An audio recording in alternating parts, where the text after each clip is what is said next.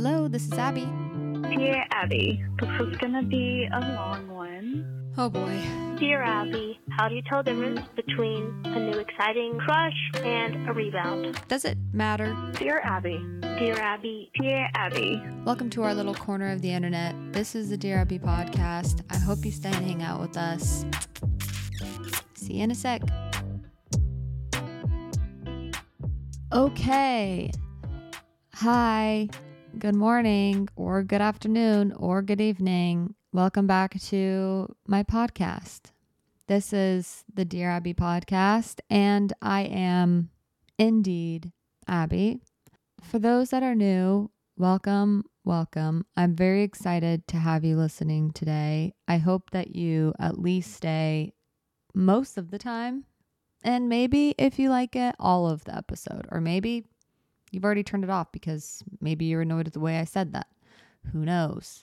I'm totally fine with it all. I'm not offended by any of it. But welcome back. I hope it's going to be a lovely Thursday, or it has been already. And I hope you have fun plans for the weekend. So before I say it at the end, I'm going to say it now. It's almost Friday. It's almost the end of the week. You can do this. Get to the weekend, or maybe you work on the weekends if that's the case. You know, it still has weekend vibes. You know what I mean? It could still be weekend vibes. One of my favorite things to do on the weekends is just go. It sounds weird because usually I don't like to work on the weekends, like on Saturday, but I actually love working Saturdays. I think it's because I don't have to work. I feel like I actually get a ton done for my job and for the podcast and just in general. So I love Fridays for work, which is weird, but it's because I'll go to a nice little coffee shop, maybe get some matcha or some chai or something.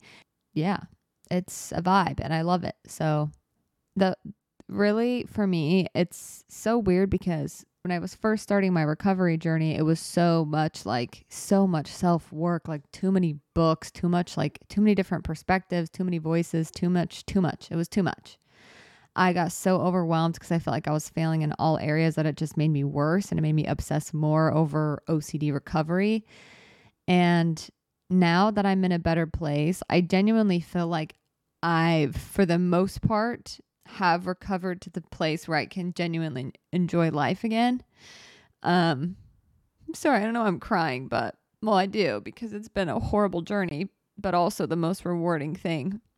That's what I'm going to get into today. So before I keep going back and forth, that's the topic, is I wanted to talk about my OCD recovery journey mostly and share just some things that I've just done recently that I feel like really, really, really have helped with my overall life enjoyment.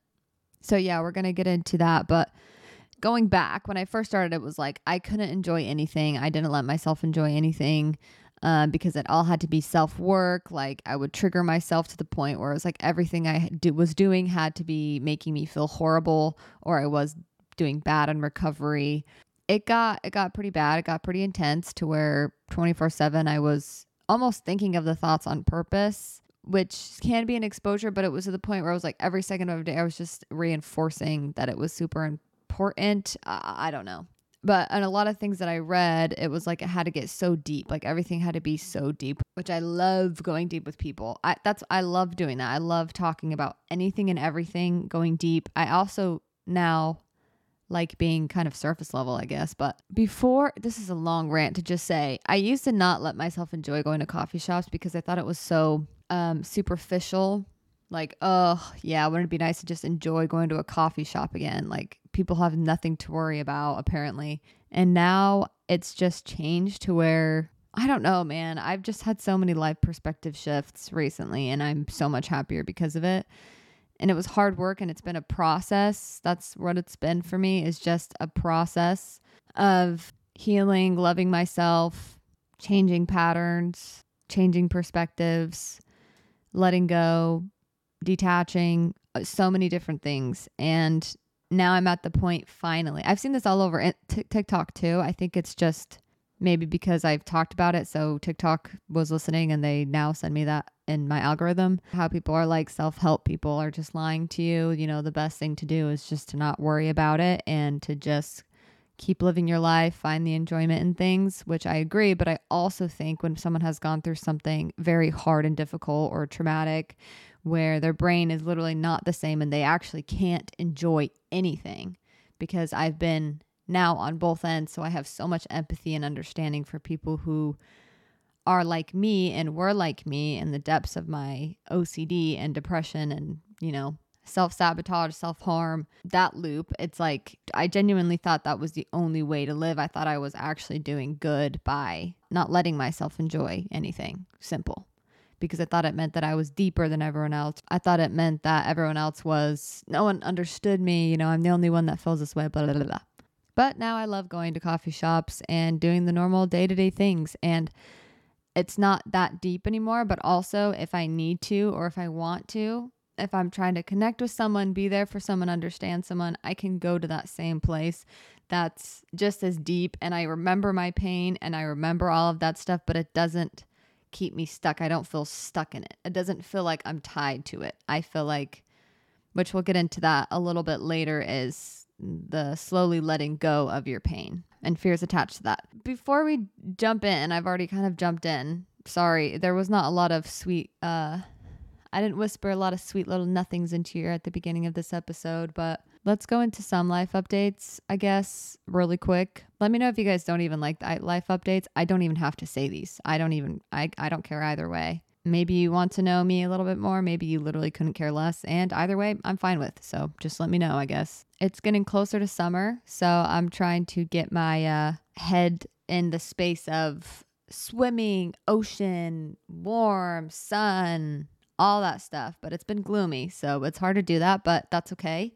I have been eating watermelon lately, which genuinely the taste of watermelon is the yummiest taste in the world if it's a good watermelon. 2, just makes me think of being a little kid swimming in our pool. We weren't rich, okay? Everyone shut up, but we did have a pool because it was Arizona and everyone has a pool pretty much. But being in our little pool, all of our siblings in swimsuits, sunscreen, the smell of sunscreen, chlorine, swimming in the pool. Our mom cuts us watermelon. We get out, we eat the watermelon, we get watermelon all over our faces. Then you jump back in the water, clean yourself off. Then she brings Otter Pops later, or sandwiches. If that wasn't your experience as a kid, then you can join my little world in my head and, picture the smell of the sunscreen. That's just what I think of when I think of summer. I have a great family, great mom, great siblings, had a lot of fun. I had a lot of fun in the summers. I used to be a lifeguard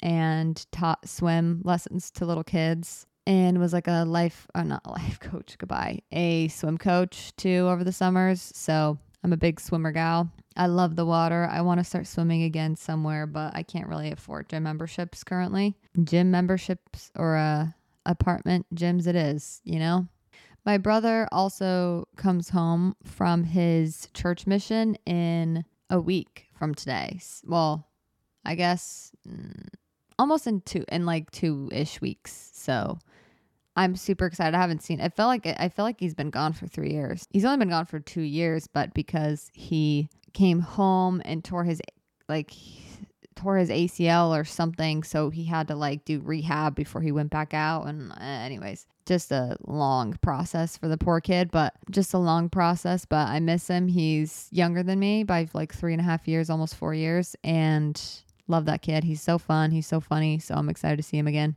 I also have been really into, I'm not going to talk about politics, but really into not even politics, just life happenings or happenings around the world and the country, our economy. Everyone's probably rolling their eyes, but I also think, I hate to say it, but when whatever country you live in, especially in America, because I'm American, that's really all I know, I do think it's a little bit important to do some studying up on what's going on in this world. I don't know, find out what you value, what you believe in, and do what you can with the communities that are around you to push what values you believe in and, what policies that you want to push for and vote for and all of these things. So that's been a new journey in my life. I just feel more, I guess, patriotic than I ever have.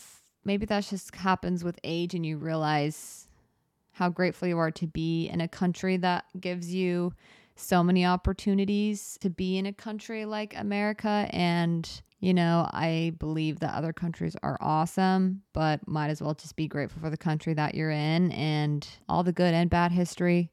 It's everywhere. Yeah, I've just been really into that, which is weird. So not into it enough to where I'd want to talk about it at family dinners per se, or Thanksgiving dinners, but enough to just, go on my phone, research some things, learn about some things, and then think about it, meditate on it, and then if I can do anything, great. If I can't, great. I move on. I really don't have that many life updates, to be honest. It's been pretty boring. I don't mind boring. I kind of like boring. I like just playing video games and working hard and working out. Well, I have been trying to get more into working out. It's hard. I don't know why, but it's just weirdly triggering.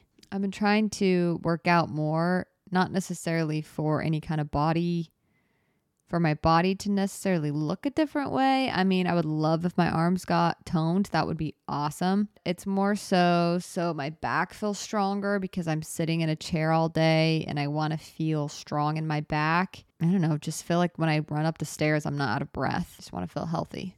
Okay, enough of that shiz. So today, again, I just wanted to share kind of where I'm at with my OCD recovery.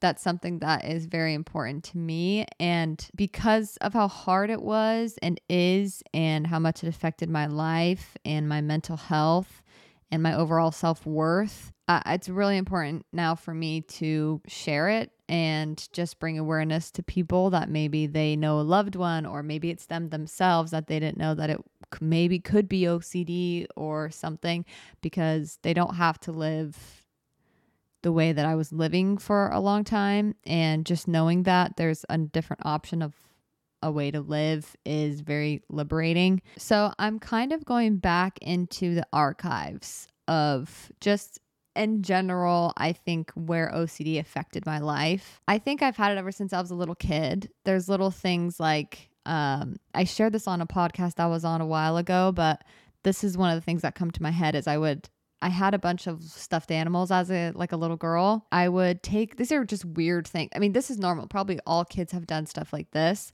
but it felt very scary for me. Like it felt very real and very it was giving me really bad anxiety as a little girl. I had a bunch of stuffed animals in my closet and I had to put them a certain way and I had to sleep with them in order, because I was scared that if the other ones saw me sleeping with this stuffed animal, they would get mad and hurt me, which is such a weird thought. I mean, I remember having other things like that were weird, but what if you hurt this thing's feelings and then it hurts you? Weird things like that would always come up for me that I thought was maybe just anxiety looking back before I was diagnosed with OCD. But I think now, having been diagnosed, going through treatment, when I look back at certain things, it was such a big deal in my head. And I'm like, that was probably more of an OCD type of brain thing. And so even since I've been a little kid, I've always been doing, little compulsions here and there, but it was never really, I still had fun. I still had a good childhood. I had fun in high school, junior high, all of that stuff. But at the same time, 90% of the time though, honestly, I just remember feeling really anxious and very much mental rumination, mental compulsions, reassurance seeking, all of that fun stuff. But it never got to the point where it was all consuming and I got as depressed and self-loathing, I guess, per se. Growing up in a church where you're taught, that you're always loved no matter what. I think my parents did a great job of teaching me that, of no matter what you do, we love you. God loves you. I think that helped me kind of keep a little bit of self-worth, because as a kid, you're just more innocent in that way, I think, where you don't think as intricately, I guess, per se, or as deeply, but it's more feelings and kind of more shallow ways of thinking, which are beautiful in their own way, obviously. I think as I got older and older and I heard other people's opinions of me, oh, you're so weak and sensitive and little anxiety girl and all that kind of stuff, it kind of fed into this belief that I've kind of feel like I've broken now, to where my sensitivity, my anxiety was intermingled. I had to be so OCD and anxious in order to be sensitive and to be kind and compassionate. That's one thing that I've been able to slowly kind of shift my perspective on. I don't have to do compulsive behaviors like mental ruminations, reassurance, saying, fighting every single thought that comes into my head. I don't have to do that in order to be a kind person. Like, that is a very irrational way of thinking, but that's what I thought because that was and still is a very important thing to me. But it's important in a different way now because with OCD, I felt like I had to be kind. I had to be all of these things. And it was more out of fear than out of conviction or love or trust. It was just out of fear.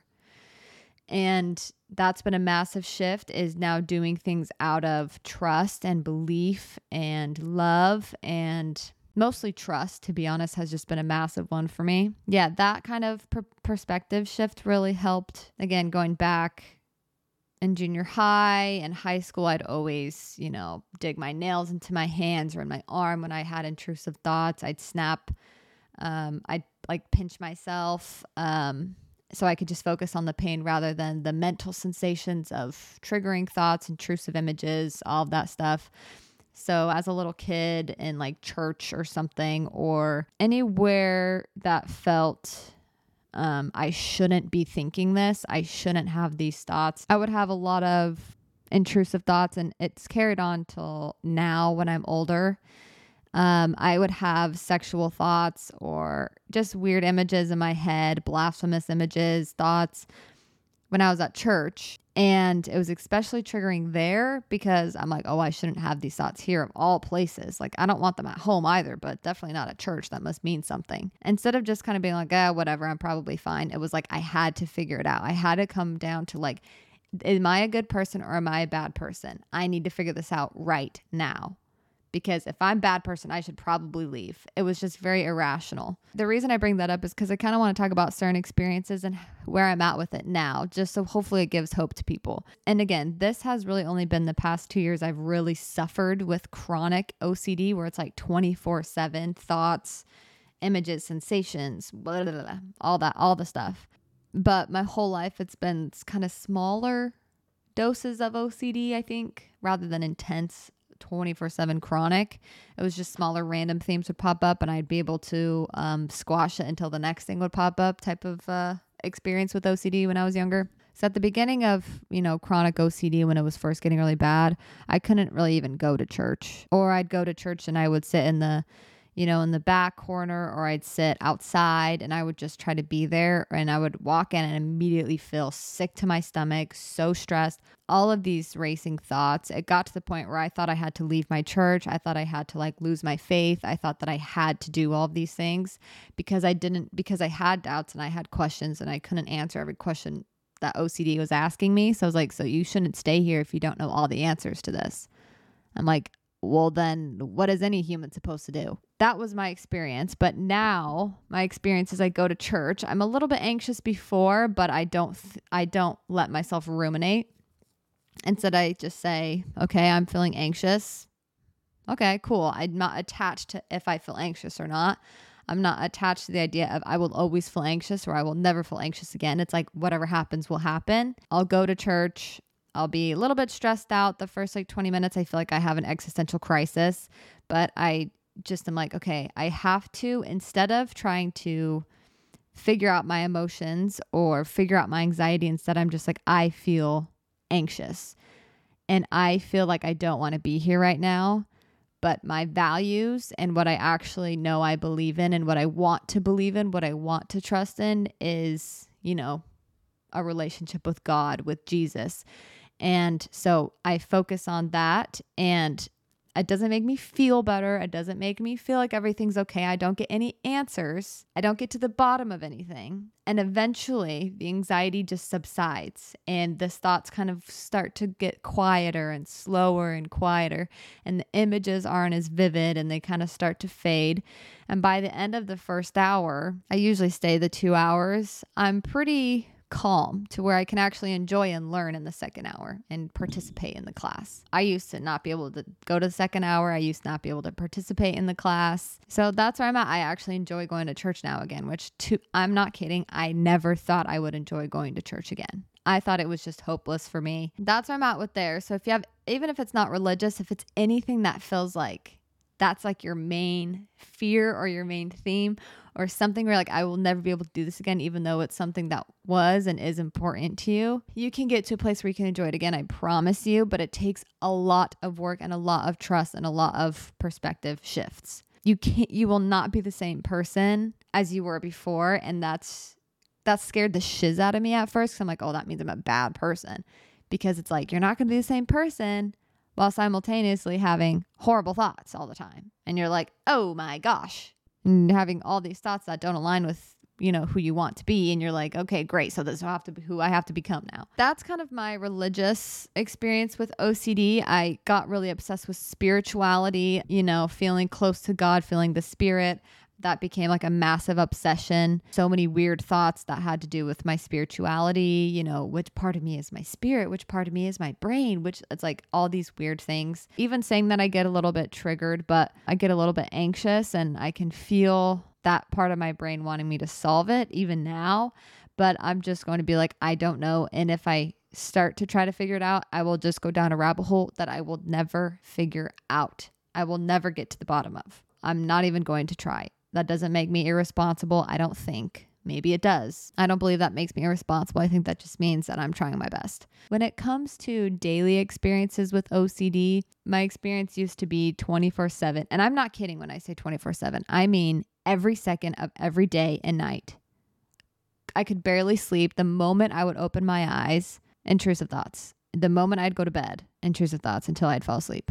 And then that's the other thing. When I was asleep even, for months and months and months and almost like a year long. Sometimes I still have weird dreams, but I don't ruminate about them afterwards. I would literally have dreams that were close to the theme of my OCD, religious, harm, all of that stuff. I would be very distressed from it. And they were such vivid dreams. And yeah, so it was literally like when I was awake and when I was asleep, I was being tormented. Woo! That's when I would have breakdowns. I'm not kidding. Every single day, like 5-6 times, being like, I'm not doing this anymore. I don't want to be here. I'm not doing this. I can't do this.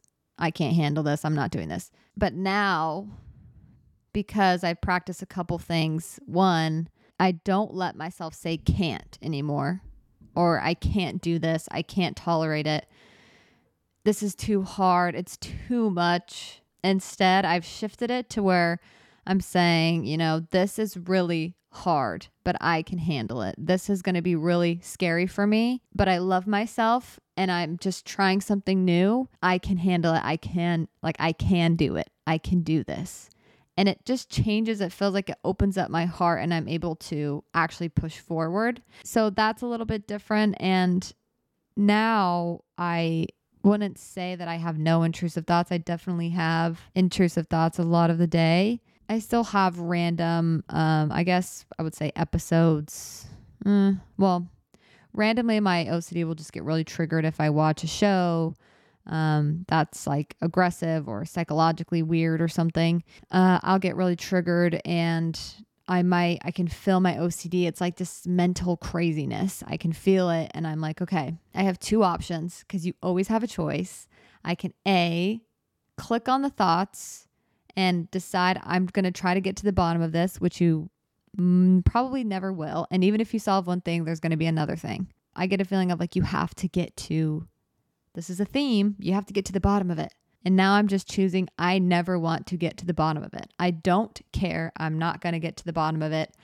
I'm letting that be over here while I'm living over here. So that's over there. I'm over here. That's how I'm going to do this moving forward. And so whenever those episodes or my OCD spikes and I have, those really anxious feelings, thoughts, whatever, I just choose to not engage. Literally, that's what they say, but it's a lot easier said than done.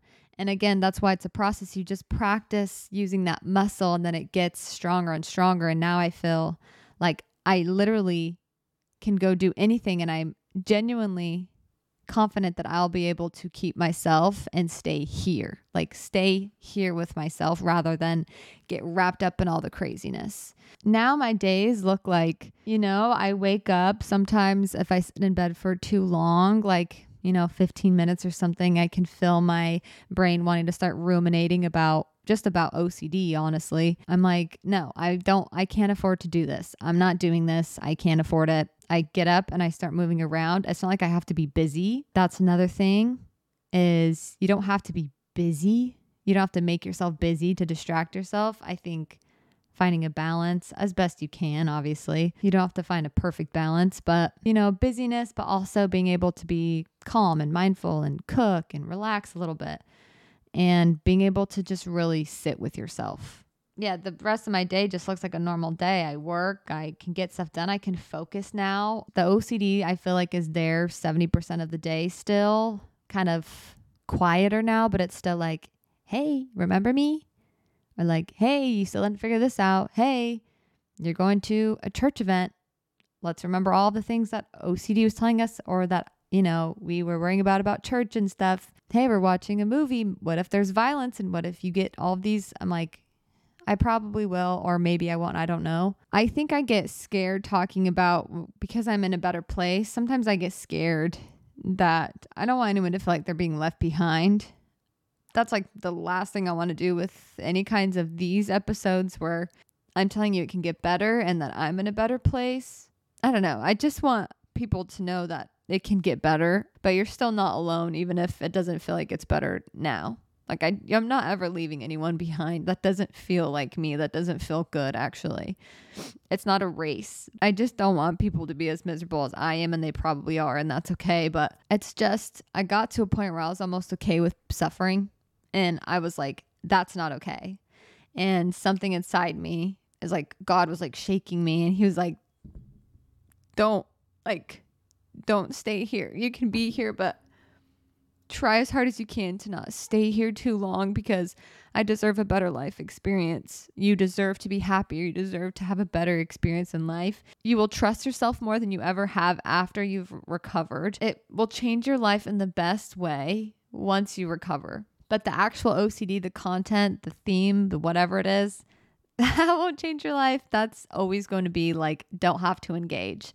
But I think just experiencing everything you experience with a chronic mental illness, you really do gain so much empathy and understanding towards others. It's never competition. It's never get here quick.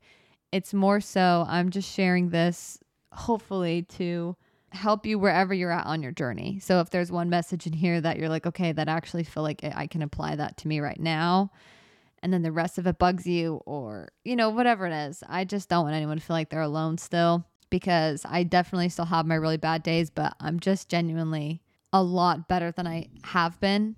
And I'm really proud of myself, and I'm really happy, but it's not just like all uphill. It's kind of like, up and down, up and down.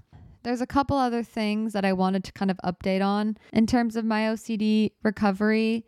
I feel like for a while, and still now a little bit, I was attached to the suffering, like I was just saying, or the pain, or OCD. I was like attached to it because I don't really know why, but it just felt like who I was for a long time. And it's always been a piece of me. And so it felt kind of weird to just like separate myself from it a little bit, give it space, like create space between me and it. But that really has been, I think for me, the biggest shift in my recovery is just creating that space between me and OCD. And what that looks like is just response prevention by not engaging with it. Dang, I wish I could better articulate how I did that, but I don't really know other than, response prevention and therapy. Sometimes I would physically act like my fingers were scissors. And if I felt like there was this storyline, this belief that I had that was self-limiting, that actually didn't align with what I believed in truly, or at least what I wanted to believe in, what I trusted.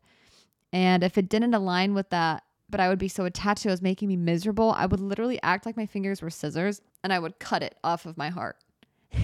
That sounds crazy. And I would cut it off of my heart. For some reason, I have to do things with my hands. Like I'll do things like pulling thoughts out of my head. I just have to do stuff with my hands sometimes in order to like really get it and to really, I don't know, like let it sit with, like to really have it sit well with me. And so I would act like when those feelings or thought patterns, I would cut it off of my, like cut it like from my head or from my heart or something I was really attached to.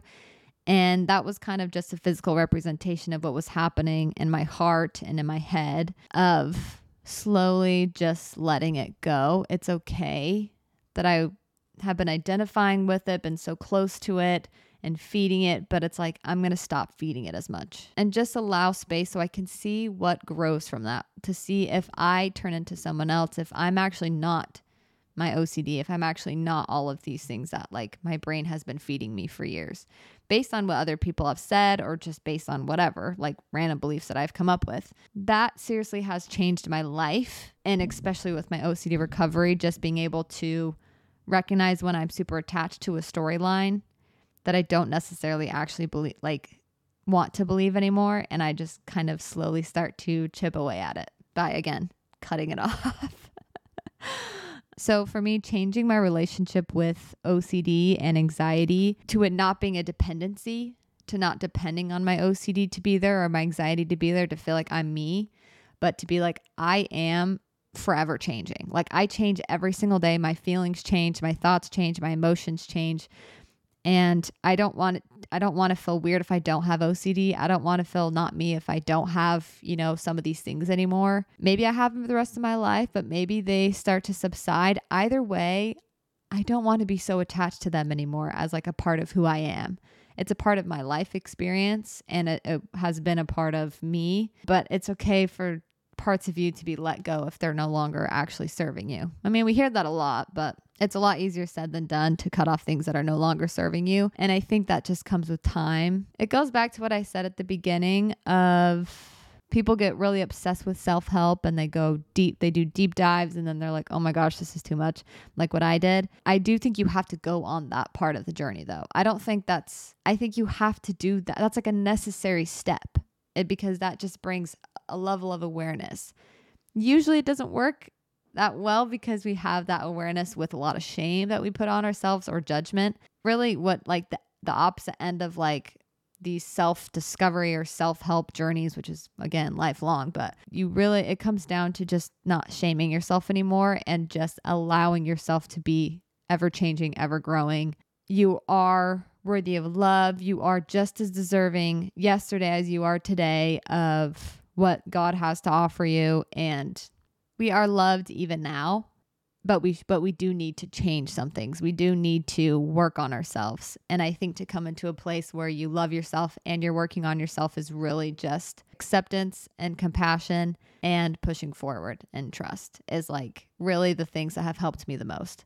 Yeah, I would say I'm not as attached to my OCD at all. I think sometimes it creeps up back in, and I have to be really careful not to go into another setback or just get pushed into it full throttle, which I'm okay if eventually that happens. I don't know what life has in store for me. I don't know where I'll be in a couple of years. I'm going to try my best. The last thing, it's just a phrase that for me specifically helped me with my anxiety, worry, OCD, even depression. Like, don't get to the bottom of it. Therapists might hate me for saying that. And again, I'm not a therapist. So, again, take what I say with a grain of salt, but stop trying to, any OCD therapist would say this though, if they actually understand it. I feel like maybe I feel scared saying that, but it's like, you don't ever have to get to the bottom of it. Especially with OCD. I cannot stress this enough, how big of a difference this was in my recovery. There's always going to be things that don't make sense. There's always going to be something that you feel like you have to get to the bottom of. Sometimes it's messier and not as clean and black and white as we want it to be, and that's okay. And I think when we can try to be just unconditionally accepting of that and even grateful and try to be optimistic in that, that's where real trust and good things come. I've just been really trying to be insanely grateful. I think it takes a long time to start to feel grateful, but to really be like, okay, I'm actually so pissed off about so many different things right now life feels unfair, blah, blah, blah, blah, blah. And then I'm like, okay, but even if when I feel all of these things, I'm going to choose right now to be grateful. And I'm going to choose right now to be grateful that I have, I don't know, find one or two things. You can have both the anger and the gratitude. But once you really start to practice being grateful, not just saying it, but being like taking a moment to be mindful of things that you at least want to be grateful for because you know that they're good things for you. It does eventually start to again kind of work this muscle, and then it'll be easier and you'll start to feel gratitude and you'll be able to welcome those things into your life again. All of these things I don't want, if you're not already doing or you're having a hard time with, I did for the longest time, and it's not a rush. Please don't ever feel rushed. It's a 1 day at a time thing. It's a 1 second at a time thing. With hard work and also self-compassion, you can get to the other side. Whatever that looks like for you, it looks different for everyone, I think. I promise you, like, I really do feel like I was at the lowest of the low. Like, sometimes I'm like, I don't know how anyone could possibly feel worse. When I was at the lowest of my OCD, I genuinely was like, I don't know how anyone has ever felt like anything worse than this, which is looking back, is very irrational because there's billions of people who live now, plus like an infinite amount of years before us and whatever. I don't think I'm the only one that's ever felt this dark before or low. Okay, I will say the last thing that on my recovery has helped me a ton and is just my faith in God and Jesus and his spirit. And that has been such a tricky thing that I thought I would never get back, is my relationship with God. But like, I have just personally felt him really close during my brokenheartedness, I guess, even with my divorce and that betrayal and then OCD. Just, it's been a really dark year, but I feel like I've never been closer to him. And sometimes I was scared to get better because I'm like, well, what if I get better? And then he's like, okay, you're fine now. Now, like, I don't know. It's just been a very precious time for me, I guess. It's been a very tender time for me spiritually with, my relationship with God, which is like the most important thing to me. I just feel like this whole journey for me and my faith has made me so much stronger and more conscious of and consciously choosing to have faith rather than it just be, I was raised in this church and I was raised in all of these beliefs and, they're beautiful and they were helpful, but then they got toxic and bad for me because the way that I had twisted it and other people had twisted it. And I feel like now gone through what I had gone through what I went through and coming out of it. And I don't know, I just feel like it really has deepened my understanding, I guess, of what other people go through and what I believe like Jesus went through for us so that I didn't have to be alone. I could go on. There's a million things that I have thought about, pondered on in terms of this specific topic, which, I don't really want this to be a Christian podcast, but I do sometimes just feel like because it's been so helpful to me, I want to share it. Like, I can't act like it hasn't been any kind of helpfulness to me. I think you can recover from OCD without it, but for me, I feel like it's just been something that has helped to lift me out of it. At least, spiritually, no, everything. It's just been something that has been helpful to me personally to lift me out of it. And it's just something that I want everyone to feel, that they don't ever have to be alone. So I won't go on a whole tangent, even though I want to. I also just don't like being preachy, but I also really believe that, we do have someone that loves us unconditionally. And, the only way I could describe it is if I feel sometimes as if I'm 100% exposed inside out and all I feel is acceptance and love. It's kind of the only way I can explain, I think. We will not have time for a game, unfortunately, but that's kind of where I'm at with my OCD recovery. I genuinely feel like I'm in such a good place, and I don't know. I can't foresee myself really getting sucked back into it in such to where it was before, but you never know. And so I'm just trying to be grateful where I am now and keep working hard and, still staying on top of things, noticing when I'm starting to ruminate or something, but I'm not going to obsess over relapses or anything. I'm just going to do my best right now.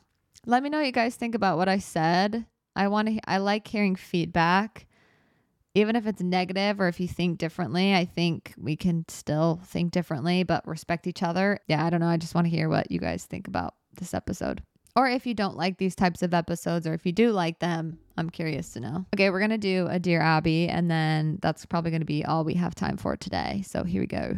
Hey, Dear Abby. I'm struggling with a little problem. I'm 15, and my sister is 17. She's been dating this guy for about 6 months, and I really don't like him at all. And the more I'm around him, the more I get to not like him anymore. It's just the more I see him, the more I don't like him, and it's not good. really not the best, and I don't like being around him at all. And he makes me instantly mad, but I love my sister so much, and I don't want to, like, hurt our relationship. So what should I do? Thank you so much. Okay. Wow. Okay. This is a good one. This is a tricky one because I could see the damage of if you bring it up to her and tell her, it might make her push you away. It might make her feel uncomfortable now bringing him to the house, which might be worse because who knows where they're going to go, if not that place. But I also know people who never told their siblings or friends the red flags that they saw in the person they were dating. And they have always regretted it because they like get married and then eventually, you know, he or she, whatever one the sibling or friend doesn't like, they leave or they hurt them really badly and they're like, oh my gosh, if only I would have said something. So first thing I'll say is it's not like necessarily your responsibility. Nothing that's going to happen is going to be your fault. Okay. Any action done by the boyfriend has nothing to do with you. So she's making her own decision. He's making his own decisions. He's a big boy, you know, she's a big girl. But I think the best way to approach is I don't think it's bad to necessarily say anything to her. I just wouldn't make it all about him and make it about how toxic he is or how much you hate him. Like, I just don't really like him. You know, saying something like, I just don't really like him. Like, I think he's mean or I think he's rude. She might already think that that's funny, or she might find it charming because she's seen other sides of him that are sweet and tender and, you know, emotional or whatever you don't like about him. Whatever are the opposite things that you've never seen that she probably has seen. So usually the best approach, if you do feel like I should say something, if that's important to you and you're going to regret it, I say something, but just make sure it comes from a place. Just make sure it's approached in a way that is not against him or against her. It might be a very uncomfortable conversation, especially to start it. But if you say, hey, can I like talk to you, you know, whenever you have time next or something. I don't know if I'm guessing you guys live together, 15 and 17. I'm guessing you both still live at home. So you can say, hey, like when he's not around, hey, can I talk to you? You know, I don't know if you have time now or whenever you have time. And she'll be like, okay. You can even approach it saying, hey, I just want to talk to you about your relationship, you know, how are things going? And kind of ask her. I would maybe not just straight off be like, I don't like him. I think you should break up. I think he's toxic. Because again, she's probably seen sides of him that are very sweet and tender. And, you know, he could be a good guy, but he's also, you know, young. So they're usually a little bit selfish and, you know, they don't know that much yet. If you approach it just by asking her questions like, hey, how are you and so-and-so doing? And if she's like, oh my gosh, we're so good. Then you're like, okay, like awesome. Like whatever she says back, then you can maybe somehow use her response, whatever it is, in a way to kind of go into more deep conversation about her relationship and ask her, you know, do you feel like when you really think about it, do you feel like he's someone that is willing to communicate with you, that is willing to be patient and kind with you? Does he make you feel good about yourself? Does he make you feel important? Does he like make sure that he only has eyes for you? And if you ever were to approach him about something, or if you ever were to approach him about something that made you uncomfortable or angry or hurt, you know, how does he usually respond? And do you feel like that's a good response and that's what you need from someone? You know, ask her one of a couple of those types of questions and see what she answers. And if she feels like, yeah, he's great, he's perfect, whatever, then you can say your opinion. If you really feel like you need to get it off your chest or something, you can always say your opinion and say, I'm glad that you think that way. Like, just from what I've seen, I just assumed that maybe he didn't because he said this day or did this thing, which, made you a little uncomfortable, I could see. But, I don't know the ins and outs of your relationship. So if you really feel comfortable and you feel like he's giving you what you need, he's respectful, those things, then, at least you said your piece. And then I'm happy for you. And I hope, you guys do good. I'm just saying that's just what I've seen. But again, I don't know him. I don't know your relationship. But as your little sister, I'm always going to be worried about your relationships because I love you. You deserve to be treated, the best, all that fun stuff. That's how I'd maybe approach it. I never had to do that with Chelsea. I never had to do that with my older sister. So I never had to really do that with my older sister. Yeah, I don't know. I think looking back for me, though, I wish that if someone saw any red flags in my ex-husband or something, that it would have been addressed to me. I don't know how much it would have helped, but it also depends on where she's at. If she's maybe insecure or something in a place where she doesn't really want to listen to you, she might be defensive and annoyed with you. Or maybe she's in a place where she's like going to receive it well. So you just have to understand there might be a risk. Alrighty, well, that is the episode for today, everyone. I can't believe it's almost June already. So go out and buy, a cute little swimsuit to wear this summer. Make yourself a little mocktail or cocktail and have fun this weekend. Take yourself out. Like I always say, go take yourself out, Doesn't have to be expensive. Doesn't even have to cost money. Just go thrift shopping by yourself or something. Please leave a rating for me in the Apple or Spotify, in Apple Podcasts or Spotify, or on YouTube. You can always leave a comment, a rating, like and subscribe if you're on YouTube. Go ahead and you guys, please message me if you have any ideas for the podcast. If you have any ideas for episodes for my podcast, certain topics or something. And I'd love to hear you guys' thoughts, opinions on things that I say. Also, don't forget to call in with your Dear Abby question because I'd love to have an endless supply of those. But you can still text that number. It should be in the show notes below, the phone number to call and leave a Dear Abby question. If you want to leave one, but you want me to change the voice, you can. I did find a way that I can change the voice. So you can just, at the end or the beginning of the voicemail, I'll listen to them now moving forward. And you can say, can you please change the voice? So that way, if you want it to be anonymous, it will change the voice. And I'll actually have some fun with that. So we'll see. Okay, thank you guys so much for listening. I love you. Bye. 우회전 taking a ride to journey 눈치 보면서 들어가야 할 때 찾아 나머진 바빠 개설레임 바꾸는 사람들